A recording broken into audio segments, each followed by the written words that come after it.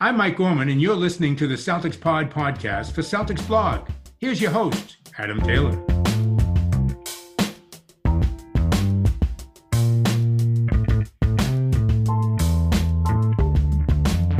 What's good, everybody? Welcome back to the Celtics Pod. I hope you're all having a glorious start to your Friday morning. And by glorious, I mean absolutely brand spanking, perfectly, amazingly, every other superlative?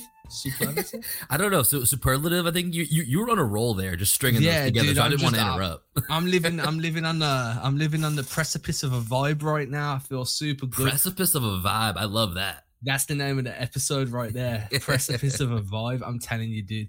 Woke up this morning. Before we get into it, I'm your boy Adam Taylor. You know me by now. I'm joined by my co-host, my compadre, and I'm going to say it again, my co-host in crime is how I like to refer to you these days, Mr. Will Weir, coming to you live straight from Austin, Texas, where I'm very jealous of. What's going on, Will, man? How you What living? is good, Adam? The precipice of a vibe. We're recording morning after the game for me. Usually we record before some of these games on Thursday nights, but this was too big. We couldn't do it before that. We wanted to make sure that we got y'all something that was representative of what potentially could go down and what did go down last night against the Memphis Grizzlies. And the mood is flowing here. You know, morning time for me. I got my coffee, living off the vibes of last night. Adams, as you all know, rewatches the game the day after from, living in the UK. And this man came on to the screen and had an energy I have not seen all season. This man is ready to go. Yeah, I'm telling you, dude, we should do these mid-afternoon recordings more often, because right now, the way you feel right now, that grogginess and that's how I feel on almost every episode. So this level of energy is rarely seen from me, because when we record, I'm like, dude, I'm tired. Right now, I am wired. I'm ready to talk ball. I'm happy. I'm rubbing my hands together with excitement. If you can hear that, let's get some ASMR going. I'm happy to make that happen. That feels a little bit like a home and home, right? Like home territory for me is we're recording, afternoon my time. It's like 11 p.m. your time, 10 p.m. But we'll switch it up every once in a while. We'll get, a little 8 a.m., little 7, 8 a.m. recording my time. Get it in the afternoon in your time. I'm all down with it, man. Let's make it happen. Yeah, I'm down with it, man. I mean, look, man, when it's a win like this, I need this energy, man. So let's get into this. Let's talk some ball. Usually we'll give everybody like a 15-minute rant of why Lord of the Rings, the first one, not as good. But look, man, I want to avoid that today just because there's so many good things to hit on and so much fun. Coach of the year for Coach of the Year. I wish it could potentially be Coach of the Year. I mean, he's creeping into that combo. It's not as much as we've given criticisms to Ime throughout the season. He's creeping into that conversation, so it's not ludicrous to say that. So Coach of the Month, though, Coach of the Year is possible. That's Coach of the Month for Mr. Udoka. I feel like for me, if you can hear a phone ringing, I forgot to put it on mute, but we'll continue. I feel like for me, I feel guilty for some of those comments that I made about Udoka to begin the year. I feel like I lack patience. And we can talk about that at another point, right? But okay. I feel like this game kind of fortified why he was deserving of Coach of the Month. His adjustments were great. I think it showed courage to start Aaron Nesmith. The understanding there was, from what I had, was like, hey, our bench unit's rolling right now. We want to keep continuity there. So the best thing we can do is keep that bench unit as it is. Nesmith isn't really a big part of that bench unit, so let's plug and play him. And obviously it didn't work out that way. I hope he's okay. I know we'll hear more today. But that entire logic made perfect sense to me, but it took guts, right? That was a gutsy move, because if that had backfired, that falls directly on Udoka's shoulders. So it showed a bunch of trust in Nesmith. I think that goes to show that Udoka said all season, like the guys that aren't in the rotation, it's not anything they've done. They're just they're up against it in terms of winning minutes off some of these more experienced players, for the nicest way to say it. But this showed a bunch of trust in Nesmith. I hope it gave him a confidence boost, showed him there is a path to some minutes for him. And I think that Udoka really deserves like a round of applause or some flowers or something for having. He deserves a bouquet, some candy. He deserves a couple different, gifts at this point. And, yeah, dude. Like you said, we'll have a different discussion one day about like how, because I think there's an evolution to Ime throughout the year that's been really impressive. But the word that you just used, gutsy, I really like that, because I think that is something that has changed throughout the year for him. And, you think of like last night, starting Aaron Nesmith, a little bit of a surprise, gutsy move. But I like, to your point, I love the rationale of, we know who our guys are. And when we don't have to disrupt one of our units, let's not do it, and like, one of the other things that I want to point out that he, not necessarily for last night, but just in general, where it comes to Ime being gutsy, Peyton Pritchard's been in the mix with the closing unit for like 3 of the 4 last games. Yes, Think about how many times we sat here. Can Peyton Pritchard get 7 minutes? We were begging for 7 minutes of Peyton Pritchard. And now the Celtics are in 5th place in the Eastern Conference, a handful of games back from 1st place. And if the moment strikes, Ime is not afraid to make a move. And that's something that has been a huge evolution of his coaching style. And he deserves all the credit in the world for that. Ime's rolling right now. Did you hear him kind of cracking jokes with the media after the game? They're like, bro, what adjustments did you make? I forget what the question was, but he was just like, well, it's really nice when we have the coach of the month in there.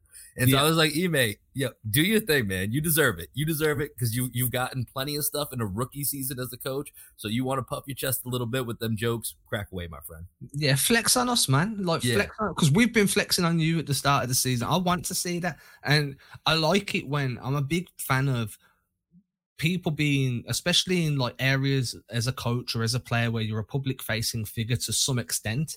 I like it when you peel back that curtain, we see a bit of a hint of your personality sometimes. Yeah. Brad Stevens was the worst for that because he was so deadpan. It was like, I think this just is who you are, right? Like dad jokes and like if you got a beer with him at a bar, like that's, you kind of feel like he kind of would give you the same energy. Like it wasn't that he wasn't like he was putting on a facade. It's like, that's just Brad. That's what it feels like anyway. Yeah, dude just lives his life on a 5 out of 10 all the time. Just never, you know what I mean? Udoka, I feel like rides that wave a little bit more. It's a bit like, the fan base itself. We ride the good and the bad. Mm-hmm. So I like seeing that. I like seeing him peel that back a little bit. And as you say, Pritchard's getting some run now. I feel like he's on a really good shooting tear at the moment. I think he's around 40% from deep, maybe just a bit over. Last time I checked, he was at 43.5%. Should have hit mute on that a moment ago. It's not even my phone, so I can just ignore it. It's that hotline bling. Oh, I wish. Yeah, let me just hit do not disturb. Yep. So for me, it's very much along the lines of that's a gutsy move itself, especially because of the defensive drawbacks. But what we've seen is Pritchard's not scared to go and guard a big man. And then they'll scram him out of there if it starts to look like it's a dangerous position. Udoka's system's really starting to win me over, and I feel like he's adding wrinkles as we go. We've seen in the Hawks game, we saw Al Horford play drop and 1 through 4 would switch around him. In this game, there were moments where he was just like, Al, go guard Ja. You know what I mean? You've switched on to Ja. We're not going to call it, we're going to let this ride out. And obviously that's not Udoka calling that out because he's not the puppet master. But it's happening. Like Al Horford's on Ja Morant and you don't feel worried about it. I mean, whoever's guarding Ja, you should feel a little bit worried. But the way the system's designed and the rotations and the help defense and just the intricacy with what they play now in the communication. I never felt concerned with Al on Ja at all. No. And it only happened a few times. I think it was 10 possessions total that I counted where Al kind of had to pick up Ja. But that 10 possessions is something that I don't think would have gone well 4 or 5 months ago. Yeah. And that's no knock on Al. That's a knock on how the team were performing at that moment in time. And it's Ja Morant. So, there's not many guys that can stay in front of him. And I think as a team, and Ime even said this in the post game that he felt like it was a quiet 38, I think that Ja Morant had. And I think it's because they were able to contain those consistent runs that Ja was able to go on and really get others going too, Like the one thing they did with Ja, they did a good job of containing him in small spaces. One of the things when I watch Ja Morant that makes him so special is he takes nothing and creates something out of it because he's so athletic, so explosive. And aside from, when he got out in transition last night, like the dunk he had in that first half, my Lord, that was something else. That was a Ja special. But, he didn't get to be able to do that in the half court. And that's if you watch some of the other games that the Grizzlies have played, he can still, he can turn it on without having to get that head of steam. And that's what's so crazy about Ja Morant is that when he snakes a pick and roll, he almost snakes it like whatever the fastest snake in the world is that can then jump 20 feet in the air. That's kind of what Ja Morant does. And the Celtics did a really good job last night of even when it's Al Horford, to your point of the way the defensive system works, it's so connected that there was always another body ready to be there. Even if I think Grant Williams several times, I feel like he stepped in and whether or not Ja made the shot, he was taking a shot where Grant Williams is straight up verticality right there in his face. Of course, he's not going to jump with Ja Morant, but the point is maybe he got by Al or he got by one of the other bigs, and there's another guy there. There was never not another guy there, and Ja had to take some really difficult shots all night long. And so, despite him putting up 38 points, and then they baited him into taking 12 threes. So that's a win right there. Ja Morant taking 12 threes is a win. He shoots about 4.5 a game. So I think the Celtics defense last night, which, comes from the mind of Ime Udoka, I think they deserve a huge credit. I thought, even with 38 points, I think they did a great job on Ja Morant last night. Okay, I've got a couple of things I want to hit on here. Some of them are just for comedy value, just for the entertainment, because my brain's working at a decent capacity right now. So the first one is, do you reckon when Grant Williams defends you and you miss a shot, he just whispers in your ear, do you want to play Katana later? Do you know what I mean? He's just like, first of all, I want to take him up on that offer, but yes. And I will say this, I've been talking about this with our other co-host Greg a lot. One of my favorite subplots for the rest of the season is Grant's confidence. Grant is constantly throwing up the German 3, or he's like, talking trash.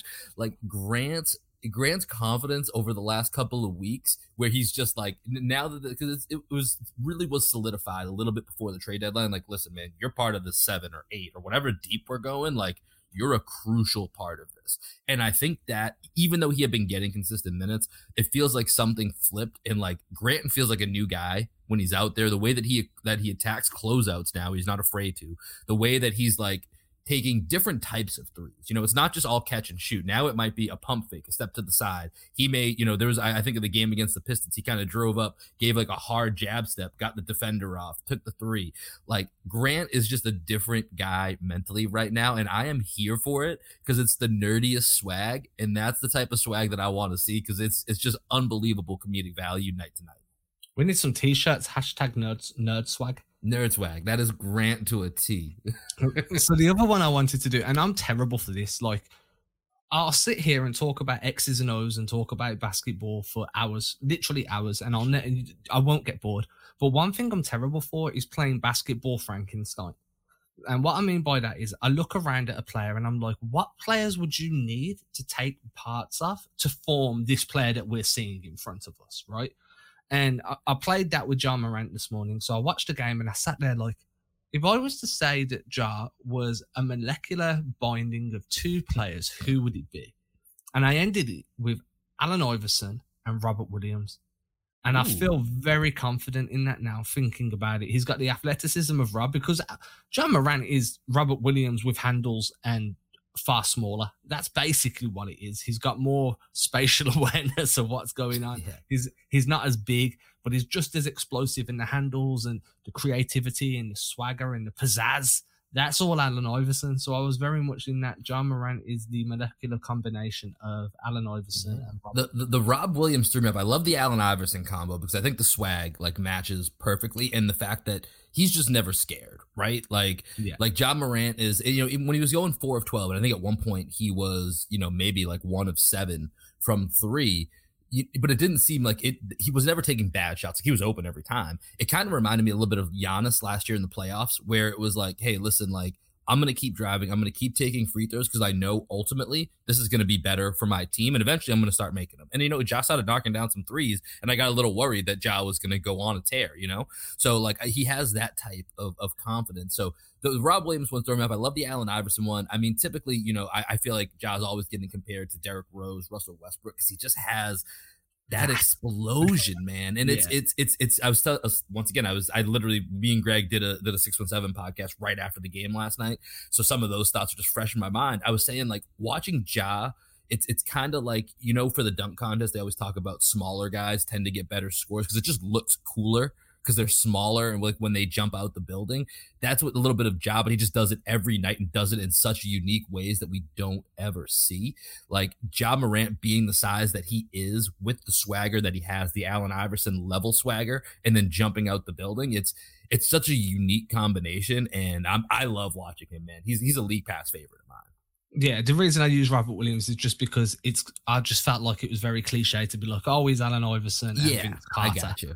Thinking outside the box a little bit. Yeah, a little bit. Like, who's super bouncy that can jump out the gym? Rob Williams. I've just watched Rob Williams do it. That's who I'm going to go with. The other thing is we were talking about like Ja, containing Ja, and I think that one of the biggest points of emphasis there was it wasn't just that you didn't let him get to the rim. You took away the half-court offense almost exclusively for that first half of basketball. Like, I remember Scal saying this as well, and it's something I've got in my notebook. If you're watching on YouTube, you can see that I'm holding my notebook up with lots of little timestamps and stuff that I want to go back and explore later today or tomorrow. And one of the things that Scal said was, at the time, he was like, the Grizzlies are only getting offense off turnovers and rebounds. They're not creating anything in the half court. And that was because Boston was swarming. Now, don't get me wrong. The Grizzlies done a fantastic job on Tatum for the most part of that game. 21 points of Tatum's explosion came in the fourth. Mm-hmm. For the first and second quarter, they were doubling, tripling. They were really making it difficult for Tatum to get his shots off, to find any rhythm. And I feel like that was a big part of like both teams' defensive structure was like, take away the half-court offense and complete for the Celtics until like against the Grizzlies, because they didn't want to give Triple J an opportunity, really. He had himself a good game. They wanted to make sure that any kickouts to Desmond Bane were picked up instantly because of how volatile he is as a shooter. Whereas the Grizzlies were very much just like, yo, get the ball out of Tatum's hands, we're going to be okay. Because these dudes can't shoot threes and they don't have Jaylen Brown to worry about. And I feel like they overplayed their hand on Tatum, because once he figured out how to manipulate those double teams, he was getting wherever he wanted. Yeah. And I mean, I think it took him, really in the second half. I know that he picked it up big. And what's up? We got a special guest appearance from our teacher in arms. What up, Greg? Well, it's good. I saw that the link was in the chat, and I was like, you know what? I got a couple minutes. Let me hop on, see what they're talking about, see if I can give any insight. Yeah, man, we're talking about Tatum right now, and kind of how the Grizzlies game planned against them and how he reacted. Let's get your take on it while you're here. Oh man, well, I don't know what you've already covered so far, but I just thought Tatum, and you and I talked about this last night, Will, but his ability to read defenses now and to manipulate defenses is just going to a whole nother level. And the physicality that he plays with, like, it took him a while, I think, to get used to it and to kind of figure out how he wanted to attack them. But once he was able to recognize, like, oh, they're guarding me this way, I have this much space when I come off a pick and roll, they're double teaming from this side, so when the double comes, I'm going to get rid of it, get it back, and go. I just thought everything that he was doing, he was very patient. It's like the classic superstar game, right, where you don't try to do too much at the beginning. You feel it out. You get everybody else involved the best you can. And when it's crunch time, that's when you take over. And that's what we saw in the fourth quarter. And I started to kind of get that feeling a little bit, around the beginning of the fourth quarter. I think he had like 16 points. He ended up going for 21 in the fourth. And I was just like, you know what? If Tatum can get going here, if he get a couple buckets, then watch out. And that's what happened. He hit a couple floaters and then he took off. I mean, for me, it was very much the reactionary thing, right? So if you look at the way they D'd him up in the first and second quarter, it felt like to me Tatum was just taking mental notes. He was like, right, you're swarming me quick, you're blitzing every time I get the ball. The Celtics at the beginning, one of my first notes in the first quarter was they ran a lot of wedge screens for him, which is literally just a back screen to get Tatum into the post. And the Celtics were just trying to get that post action going. They called it, if you saw, Grant Williams was kind of telling Tatum, like, yo, run punch more because it's open all the time. Punch is just a common way of saying post up. It's a high-low entry pass. But even Grant Williams was telling Tatum, get into the post or start feeding guys in the post and running punch. And I think that Tatum was getting really good looks there. It was just how quickly the Grizzlies were reacting. And then later in the game, the Celtics started adding more movement in. So guys were curling into that screen to drag defenders out the way. And Tatum would then relocate to the weak side and get the ball there instead. And it was very much like it was an analysis of the first half. It was like, right, this is how they're covering me. If they cover me this way in the third and fourth, then this is how we're going to counter. And I feel like that's been a cerebral adjustment from the Celtics, especially the coaching staff. From January onwards, they've seen far more cerebral in letting teams show their hand early and then kind of countering or snapping at that hand, like that alligator or crocodile out of Peter Pan, where it snacks off Hook's hand. Hook's got no hand left. They're doing that sort of stuff. I'm going to call it the Peter Pan offense. That's what I'm going to call it. Are we about to go into a tangent about Peter Pan? Because like I could talk about Hook all day. My man Rufio, that's like my favorite character when I was a little kid. You wanted to be Rufio as a kid. For real, that was like you should have had higher aspirations than being one of Hook's boys.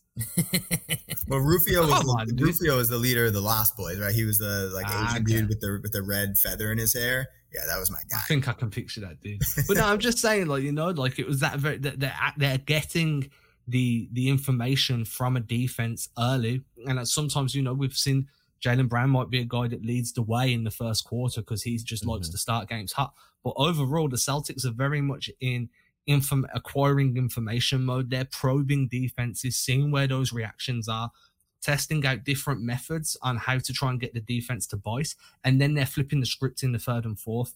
And that's why I'm calling it that Peter Pan offense, because and it's more hook offense than anything, right? Because they're getting it, then bang, we're going to snap it off, and then we're going to attack you like this instead. Yeah, and I think, you know, one of the other things that they do a lot, you know, that Tatum specifically did last night is just make the simple pass to get out of those traps.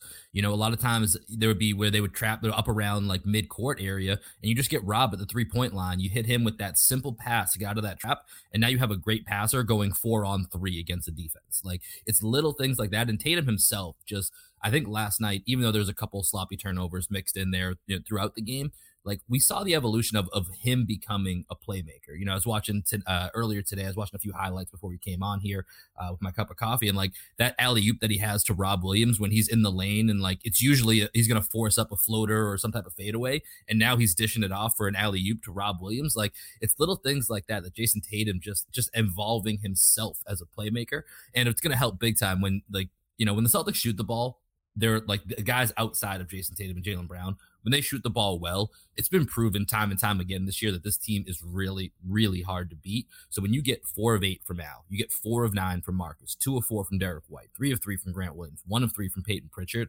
like that's going to be, you know, it's going to be really hard for any team in the league to come and beat the Celtics. And on top of that, you add Jason Tatum goes for 21 in the fourth, 37 points overall. Like, that's a recipe, even without Jaylen Brown, that's a recipe that most teams are not going to be able to beat. So I think last night was a huge step in the process of this team asserting themselves into that true contender role.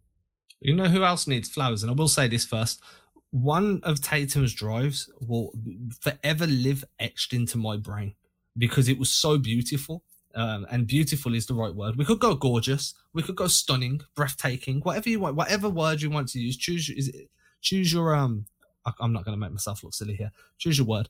But there was one way he was driving, the defense collapsed on him. It was in the fourth quarter, and he kind of like twitched right. So that he's driving right-handed. He's grabbed the ball in his gather, and he's twitched like he's about to dump the ball off. And the defense has kind of jumped to close the passing lane. Then he's just Euro stepped straight to the rim, and it was just beautiful. If you remember it, it's the one where Scal said, "Oh my God, he just keeps getting better and better." I don't know if that triggers the memory of the play for you.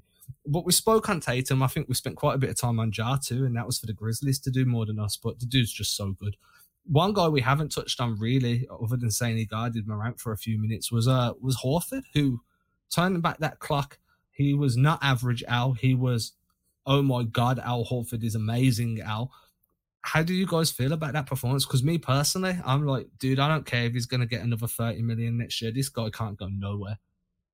I love what I saw from Al.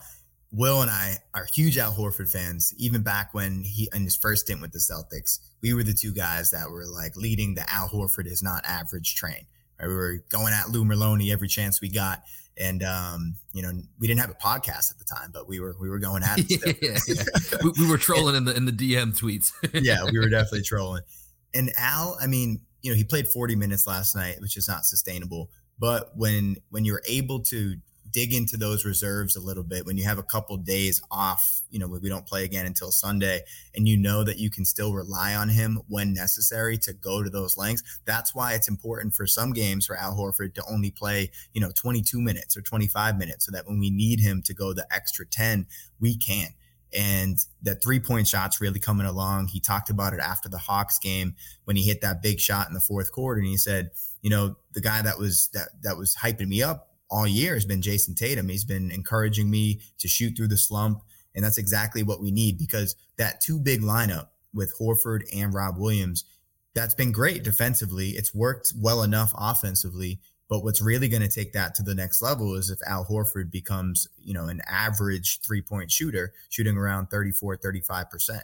And that's kind of what we're seeing from Al of late. You know, he was 50%, I think, last night from 3, which is probably not something you can expect every night. But if he's at 35 to 38% and he becomes a threat where people actually have to run at him when he's at the 3-point line, That's big for the Celtics.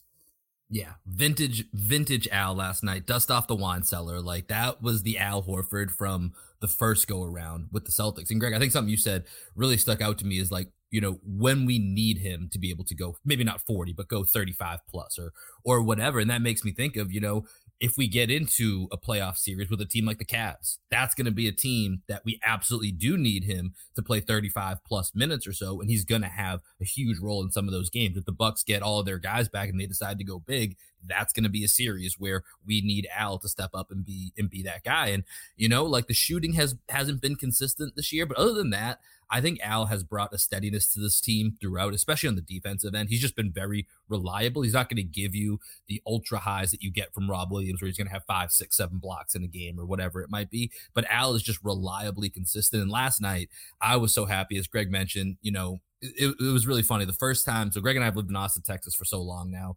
After Al Horford got signed, he and I would watch every game together. We were roommates at the time, so we'd watch every game, and we would, like, develop this really strong affinity for Al Horford. Like, yo, Al is our guy. And at one point, we were having, like, crazy conversations, like, hey, is Al, like, one of our top 5 favorite Celtics of all time, like, in our lifetime? You know what I mean? Like, excluding guys that we weren't alive to actually watch in real time. And, like, we were having those type of discussions, and then we go back to Boston for, it was that playoff series against the Bulls, when we ended up losing the first 2 games. Rondo goes down, we come back and win 4-2. And we were shocked when we got around, like, Boston, people that just live in Boston, who were like, man, Al's been kind of disappointing this year. And Greg and I started losing our minds, because Al has been a guy that throughout his tenure with the Celtics, and I think the first time around, people started to get the idea of what makes Al so special. And this time around, to your point, Adam, I'm like, honestly, like, yeah, is the 30 million or 26 million he gets too much? Of course. But I think what he brings to this team, you see why Brad made that move and gave up a first round pick. What he brings to this team is so valuable and gives this team that extra potential edge from what we could have had. Was what he's going to give us versus what Kemba or a first round pick would give us. Al's going to give us that 10 times over and be very important to this team down the stretch run. Yeah, and that was the Gerald Green series, right? Yeah. The Gerald Green, where Brad made the big switch, putting Gerald Green at the 4, and then all of a sudden the Celtics come back and beat the Bulls. Yeah, but with Al, one more thing. In his first stretch, right, he was never KG. I'm not going to say he was KG, but he was offering, I don't know, 85% of what KG offered after the injury, maybe even before the injury, because KG was already, like, diminished a little bit athletically. He wasn't quite the culture changer that KG was, right, to where he was just tenacious. But the skills that he actually has on the court, they have very similar games. You know, KG was obviously on steroids compared to what Al is. But even now, like, at Al, 35, 36 years old, the productivity that we're getting out of him is more than we ever got out of KG, like 2010, 2011, 2012, right? Like, he's so good for this team.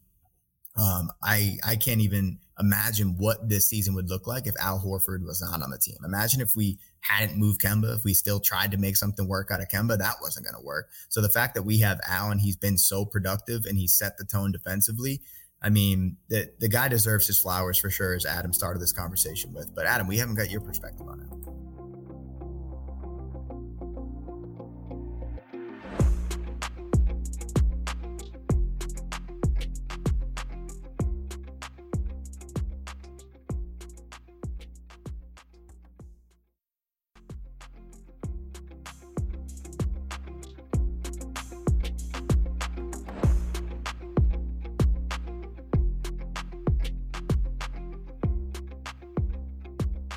I'm just trying to find where Al sits in blocks per game.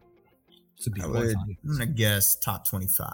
Okay, I've got it up now. So so we've got Robert Williams is second only to Rudy Gobert for blocks, 2.2 a game.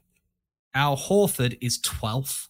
So you've got your two big lineup, your starting 2 big lineup of Rob and Al are 2 of the best 15 shot blockers in the league. Like, that tells you a lot about why the Celtics have been so good defending around the rim. And for Al at age 35 to be hovering around that top 10 in shot block, I mean, Joel Embiid is 10th. Do you know what I mean? Like, these guys are, Jaren Jackson Jr. is 3rd, Whiteside's 9, Robinson's 7, Mobley's 6. Like, these guys are all legitimate, like, defensive pieces. Maybe not Whiteside, but, you know. He's really tall, though. He's really tall. To his credit, he's massively tall. He has to, by accident, get a couple blocks a game. But like, my point being is this is a 35-year-old man that is hanging around some of the most elite rim protectors in the league, and he's doing so in a really understated way. I'm a big fan of this. Like you said earlier, like Al's not the culture setting guy that KG was, but Al Horford is most definitely part of the culture reset that's happened this season. You know, if everyone's listening, go and read Keith Smith's piece, because Keith Smith's piece is what's made me think of this. So good. So I'm basically just paraphrasing what Keith wrote, so obviously I need to credit that. But as Keith said, Horford coming back has helped bring some of that grit and grind back to Boston. It's helped kind of rebuild a sense of self-worth in terms of like, we're the Celtics, we represent Boston, this is who we are and what the fans want to see. And obviously I'm not from Boston, so I can't speak on what the fans there want to see, but I know what I want to see. And then Horford's a big part of that. He never gets too high, he never gets too low. He's one of the leading voices in that locker room. And this game specifically, I thought his work on the boards was fantastic. I thought the way he mixed his game up, you know, there were moments where he went into the post and just went old man style with a little drop step or a spin move. And that one on Steven Adams was beautiful. That was like a time machine throwback. And I'm working on a piece about that game now, for like with the sole basis of it being about Horford's game. And one of the things that I've kind of noted is we're in an era where big men, like old school big men, completely and utterly on a scrap heap. If you can't evolve to and be at least 65% of a modern day big man, then realistically you're not going to see much time in the league, unless you're playing for a team that hasn't moved with the times, and then you get Hassan Whiteside 9th in blocks. But what I'm saying is, like, Horford has kind of found this perfect like synergy. He hasn't gone the Brook Lopez and Blake Griffin route and just become a sharpshooting from free, or, you know, air quote sharpshooter. That's a generous assertion to Blake Griffin's capabilities, from air quotes. But like, what he's done is he's like, yo, I'm gonna mix in my post moves, but I'm also gonna mix in some pick and pop threes, some pick and pop mid range. And I think Al Horford's done, like, he's molded the old and the new style of big man and he's like the guiding light. Because if you want to know how you can be an effective big man in every different scenario, then Al Horford should be the guy that you try and model your game after, rather than being very situational. Hey, Will, have you dropped your bar from last night? I have not. I forgot about this. This is the time. You gotta drop it. Let's see what Adam thinks about it. So last night, Greg and I were talking about this, and just talking about kind of the Celtics front line in general, where you have, you know, to your point, we're talking about Al Horford and Rob Williams right now being top of the lead in blocks. And, you know, Daniel Theis gets in the mix last night for 13 minutes and he's stable. You know, this is kind of the role that Daniel Theis was meant to be. Like, it was great when he was, you know, starting for us, and he was overperforming probably, and got himself a nice little contract that's going to carry with him, you know, back to the team now. But really kind of that third role is what you needed. And so what I was talking about is, you know, and I think we've talked about it on this program before too, is that if you have a unicorn, that's great. What you don't want to end up doing is overpaying for those guys in the middle that can't hang with the unicorns, but they're really not good enough on their own just to be your main center, but you're paying them that way. And that's kind of what you have to roll with. So what the Celtics have is that they've got a stable of horses that can go up against those unicorns in any form or fashion. And to your point, you know, they're all malleable. They're a different look, a different flavor that you can throw out there between Al, Rob, and then Theis. And it gives you a little bit of security that if one of those horses isn't able to go, you can still feel pretty confident going into whether it's a game if someone's out, or even a couple games. If you're rolling with just Rob and Al, obviously, or if you got to roll with Rob and Theis or Al and Theis, like, you feel really confident that no matter who you're going up against, you know, even if it's one of those unicorns, you got somebody for 48 straight minutes that you're going to be able to rumble with them. So that's something that I think is really underrated, and it's super important about the Celtics team, and where that front court is going to play a huge role when we start to see some of those unicorns down the line.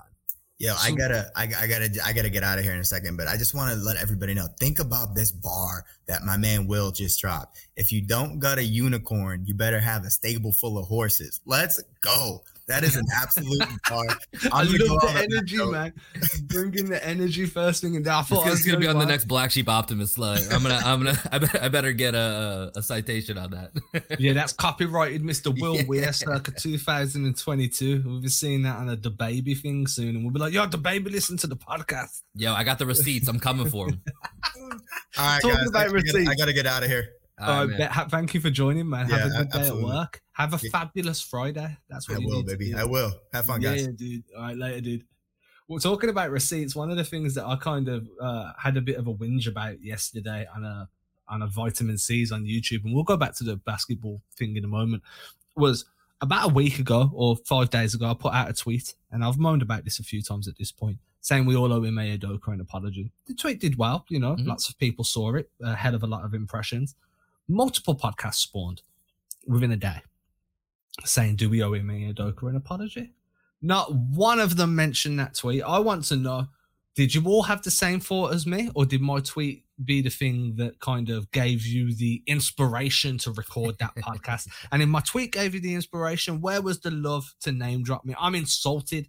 Anyway, we can move on. I'm not really that insulted. It's not that serious, but I just want to let's talk about this for a second, because we mentioned at the beginning of the podcast, right? And I saw you, and I saw your tweet, and it's something I had been thinking about previously to that. Then I saw it. I was like, okay, I'm not the only one thinking about this. Like, and so, apology. I actually do feel like apology is a little strong, and here's why. I think he deserves a ton of flowers, as we talked about at the beginning of this. He deserves a ton of credit. Like that, I can't overstate enough that he deserves a ton of credit. Like, this turnaround does not happen without Ime Udoka. He's been really gutsy. He's evolved. He's done a lot of things that have shown progression, just like we look for in a player. Like, how are they different throughout the year? What changes year 1 to year 2? We're talking about Tatum's passing and playmaking earlier. Coaching's kind of the same thing. Like where is he starting to get his feel and starting to grow? So where I struggle with apology is, like, I don't necessarily think our criticisms were wrong. As long as you weren't part of, like, the fire Ime, it's like, all right, let's calm down. It's a rookie head coach. Like, that was a bridge too far. If you're in that camp, yeah, you owe Ime an apology. Like, dead serious. You owe him an apology. But if you didn't go that far, like, and I don't think we ever took it that far. We were certainly frustrated and we had our criticisms. I mean, honestly, I think he's addressed them. Like, that's the thing, is, like, I don't think the criticisms were necessarily wrong, but we were frustrated that it felt, robotic with some of his substitution patterns. That's not the case anymore. Like I said, we're getting Peyton Pritchard in the closing 5, and then he's swapping Derek White in for defense. Like, he's making, he's making changes on the fly. He went to the Rob Williams, free safety concept. Like, that wasn't something that was available. Like, he continuously was playing Marcus Smart and Dennis Schroeder together after we knew that wouldn't work. He went away from that after that Knicks game, after that debacle against the Knicks. In the season, I'm telling you, right now, the way I feel about this season, that's the line in the sand for me. That game right there. I think a lot of things changed after that debacle, after we fell apart. RJ Barrett hits the crazy shot. I think that's the line in the sand moment for this season so far. And a lot of that started with, hey, right after that game, it was, when Ime does something just like with the switching, where he like did it purposely, like so much that it was like, we're going to learn this by over switching almost, just to make sure that we get that habit. He went so hard in on the never playing Marcus and Dennis together again that I don't think until Dennis was traded they ever like shared the court unless there was injuries together again. And so I think that's an area that you can look to. So when we think about apologizing, I actually don't necessarily think it's an apology. Like, I just think it's an acknowledgement that he's made changes and he's gone above and beyond, and he's really hammered in to the defense is our identity. That's how we're going to win. He's simplified it, gone with the smaller lineup of the guys he trusts. And we're seeing the results right now. So I think he deserves all the credit in the world. I'm not 100% sure that we have to apologize, but I just think we need to make sure we give him his due. And we're certainly doing that. Yeah. When I say apologize, like, maybe I chose the wrong word when I put that tweet out. Like, it was just a passing thought, and that's kind of what our tweet is, just, But, like, for me, that's what Twitter is. It's a bunch of passing thoughts that we all put together into the world, and then people crucify us for it. That's how it goes. Yeah, exactly. And I get crucified my fair share. I think for me, it was very much along the lines of, like, hey, some of these criticisms we gave you were super early in the season, and maybe we should have waited. You know what I mean? Like, if you start building something, you might not do it the same way as somebody else, but the end result will still get there. You know what I mean? You're just doing it, you're going a roundabout way. And I remember speaking about the over exaggerations. Like, you get people to do things very exaggerated, and then you start peeling away the levers until you get to a refined product. Mm-hmm. And that's very clear now. That's what Udoka was doing. Yeah. And I kind of saw that in a way, because I remember specifically going on a tangent about it. But at the same time, it was still frustrating to witness, because you could see other teams figuring stuff out faster. Do you know what I mean? But looking back, it was like, wow, he had to unwire bad habits to start putting new wiring in. So maybe we did owe him an apology. So more not for what people said, Obviously, apart from the fiery May crowd, but more for how quickly everyone got on his back, how unapologetically insistent we were on success instantly.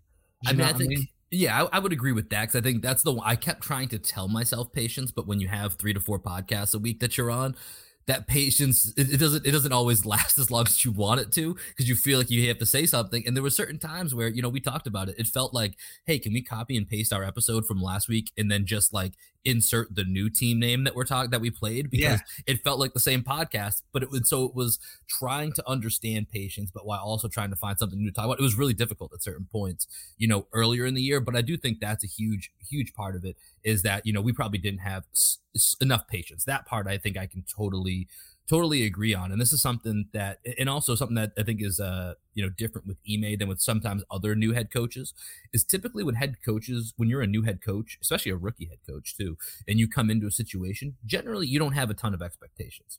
This team was expected to compete. That's a different level. That's a lot harder for a rookie coach to have to deal with. Like, you think about back to, Brad Stevens, when he became the head coach of the Celtics, we had just torn down everything. We weren't expecting to be good.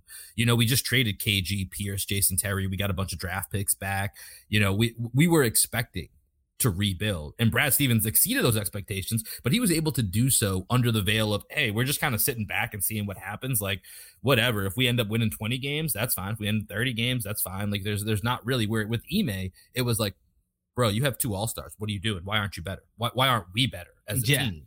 And that's just a whole other level of complicated expectations that probably was not factored into, his evolution, him trying to grow as a coach, is that he's doing so in this bubble of expectations that makes it, that much more critical, or like there's so much more eyes on it, that it was really difficult. And now that we're getting a little bit of space, as we're getting, 65 plus games and whatever we are at this point, you're seeing that evolution. You're seeing, that's what it was at the beginning of the season that we're now seeing the benefits of down the stretch. So what I'm hearing here is, if Udoka had a theme song for his first 4 months in charge of the Celtics, it would be Avril Lavigne, Complicated. Man, that's a throwback. I was wondering where you were going to go with this. Anyway, I completely agree. I do think that the expectations placed on his shoulders from the get-go were tough. I've got one more topic, and I think you articulated it perfectly. So I don't like me saying anything else now is just reinforcing your point and boring everybody that's listening. And I have one more point I want to hit before we go, and that's the acquisition of a Mr. Nick Stauskas on a 2-year contract, former top 10 pick, 2008.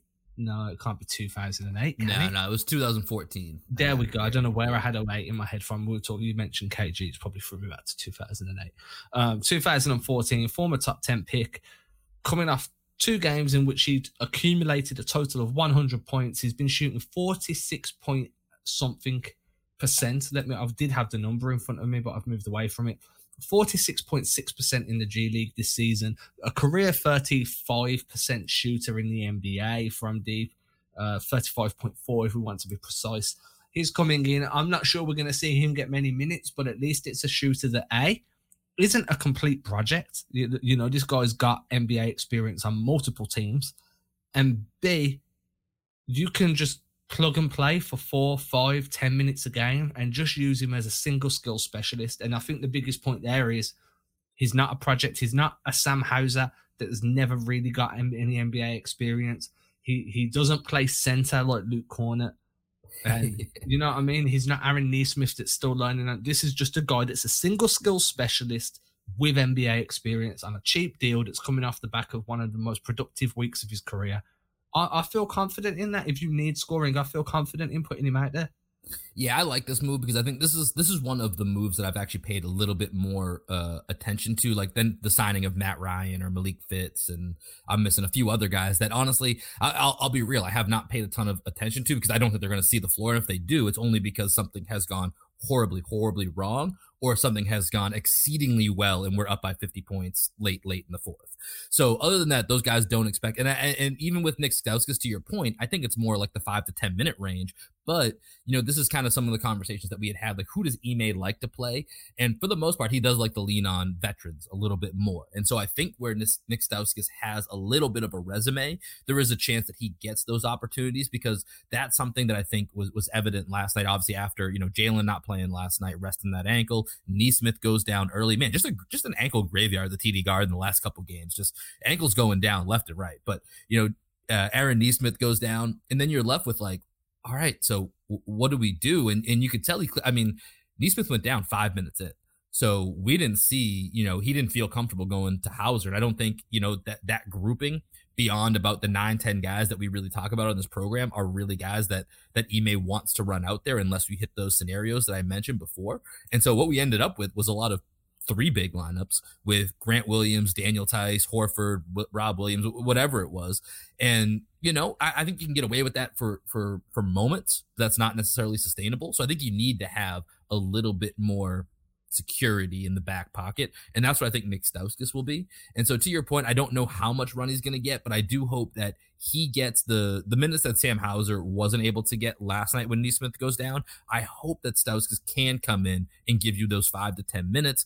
And ideally, you just want him to be able to not get killed on the defensive end, but be able to then, prop up your offense and knock down a couple of those open shots in those 5 to 10 minutes. And that's really all you're looking for. And that's what he is, at least based off the G League and what he came in to the league as, that's what he's supposed to be. So I'm interested to see if Ime gives him those small sample size chances and see if he can kind of, capitalize on them. Yeah. So to go back to our hashtag nerd squad, I just want to throw this out there because as you just said, you want that offense to be propped up. You want that defense to be hidden where you can be hidden. And because of Stauskas' NBA resume, we should see some of that. One of the main plays that the Celtics run are hammer screens. They run a bunch of hammer sets, and that's literally just a screen where you set facing away from the baseline and you set it towards the corner so that your corner free guy who was on the wing can sink, get the ball and hit, or raise out the corner onto the wing and hit. I'll put up, if somebody wants to know, just tweet at me and I'll put you a video up of a hammer screen. But one of the things that it's really good for is catch and shoot free guys that are just literally, we don't want you to put the ball on the floor. We don't want you to do anything other than catch the ball in space and fire threes. Running Stauskas in hammer sets is going to be fantastic. Running him off pin downs where you just set a wide pin, he curls over the pin down, gets the ball and shoots. Great. If he has to put the ball on the floor, I'm not going to feel so confident. I just want you putting him in positions where it's, hey, come off this pin down, catch and shoot. Come off this, like sink into the corner or lift out of the corner off a hammer screen, catch and shoot. Guess what? If you can hit 37% of your threes doing that, your career is going to start going on an upward trajectory. Yeah. And you've been struggling to make that happen for now. Boston are one of the better ball movement teams at the moment. They're very intricate in the way they run their screening systems anyway. I feel like there's going to be a bunch of opportunity for Stauskas to, if you can hit your threes, you're going to get minutes, because at the moment, the other guys that are meant to be hitting their threes aren't hitting their threes. I mean, before Nesmith went down, he airballed a three. Man, our guy, Aaron Nesmith, and the thing was, like, to your point, the offense flowed so beautifully and he got such a beautiful open look and couldn't have missed it by more than what felt like 30 feet. Like, it was that far off. I feel really bad for Aaron Nesmith. I hope that he's fine with this ankle injury, but I got to be honest, Adam, I'm kind of out on Aaron Nesmith for this season. Not long term yet, but I think this season, I just can't see a world in where all of a sudden it's going to click. I think last night was kind of the last opportunity for that to happen, where he gets to start, maybe boost the confidence a little bit. And then, he horribly airballs that three, and that wide open three off great ball movement. And it's the thing that's the ideal shot and roll that we needed, was that play right there, ball movement. He did a great job relocating to the corner. I think it was Marcus Smart found him. It was everything you could have wanted. In the end, the shot just wasn't even close. And then he ends up hurting himself. And I think, I don't want to say that's the last we're going to see of Aaron Nesmith this year, but I don't think we're going to see a ton more of Aaron Nesmith. I think Stauskas pushes Nesmith back in that rotation. I genuinely do. And I think that might be the best thing for him. As I said on the podcast earlier in the week, for me, I'm very much in the mindset of Nesmith is going through what Grant Williams went through, and he just needs to spend this summer watching film and adjusting his game, whether that means he needs to bulk up whether that means he needs to really double down on choosing 1 or 2 specific skills to specialize in coming into next year, just to be like, right, I'm a specialized role player and I'm going to expand on that once I'm cemented in the rotation. Whatever he needs to do, it's going to happen in the off season. There's not enough time left this year for any growth. I'd much rather him part of me just wants him pulled from the rotation and given developmental time. And that's what I'm kind of reading into this Stauskas signing a little bit. To your point, is that I think like moving forward, like, you know, Peyton Pritchard has solidified himself. We talked about he's even getting some closing minutes. Daniel Theis is going to be that, you know, third big, or if we need to go extra big and move Grant down to the 3, Theis is going to get some minutes. And then after that, I don't think there's many other guys that are not solidly in the rotation that are getting minutes. And so I think if there is an op, it's probably going to go to Stauskas at this point. Doesn't seem like they want to go to Hauser yet. So I think Stauskas is potentially the guy that slides in there. And Nesmith, it's, you know, like you said, we'll see next year. But I'm not planning on anything popping at this point. Yeah, I'm at the point now where I'm just like, yo, let the guy develop away from the limelight. Yeah. And you've brought a guy in that's been fighting to get back into the league, has something to prove right now with the experience necessary. Let's give him a go and let's see what happens. And if it doesn't work, you know, if Nesmith's had 4 or 5 weeks extra development away to rebuild that confidence, maybe some time down in Maine to get that rhythm and that run back, swap him in and out, do what you need to do. But let's see what we've got under the hood in Stauskas, as in fitting him. We know what Stauskas is as a player. We've seen it before around the league, but let's see how he fits with this team, because fit and situation play an enormous part in a player's ability to succeed or fail in the league. And I think that, you know, whenever you get a new guy, you kind of need to keep that in mind, that does this fit and this situation enhance what they're capable of doing? And you've seen it with like Josh Richardson. Mm-hmm. The fit and situation was exceptional for him in Boston under Udoka. I'm assuming it'll be the same in San Antonio. Now, we have ran on a little while. I know you need to start work soon. I know that I need to go and collect the child from school. So and then I've got to edit this and get it up. So we're going to end it here. Now, before we go, make sure that you scroll down, you find them 5 stars. They're not going to be a color at the moment. They're going to be opaque. Hit the 5th one, not the 1st. The 5th. Hit it once. It's going to say you have left a 5-star review. We're going to be super grateful. Then scroll a little bit further down. It's going to have a little comment box. Write something nice. Adam's awesome. Will's awesome. Greg's awesome. If you ain't going to write nothing nice, that's fine. I understand. Some people only want to leave a bad review, like not with us, but, you know, I only leave reviews when I'm not impressed with something. If I'm impressed, I don't say anything. That's just the way society usually works. Now, if you've already left a review, or you're on a podcasting app that doesn't allow you to leave a review, that's cool too. There's other ways you can support us. First of all, by responding to this tweet when I put this show out with #NerdSquad or #NerdConfidence or whatever you want it to be. And secondly, my boy Will's a marketing genius, came up with this whole script for you. It's coming right off the dome right now. Well, what else can they do for us, hombre? Yes, if you want to spread the good word of the Celtics Pod, Celtics Blog podcast here, and you don't have technology, you don't like going on technology, word of mouth is a great way to do it. So if you're like Adam and you got a kid, or you're like Greg and maybe you're a teacher, talk to your fellow teachers, talk to your kids' teachers, talk to your babysitters. Let them know if they're trying to follow the Celtics, the only way to do it, the best way to do it, is by joining the 3-man weave, spontaneous 3-man weave today, by the way. You're welcome. The Celtics Blog, Celtics Pod podcast. Come follow it. Adam Taylor, Will Weir, Greg Manegas, hit us up. We'll be here Monday, Wednesday, Friday. Tune in.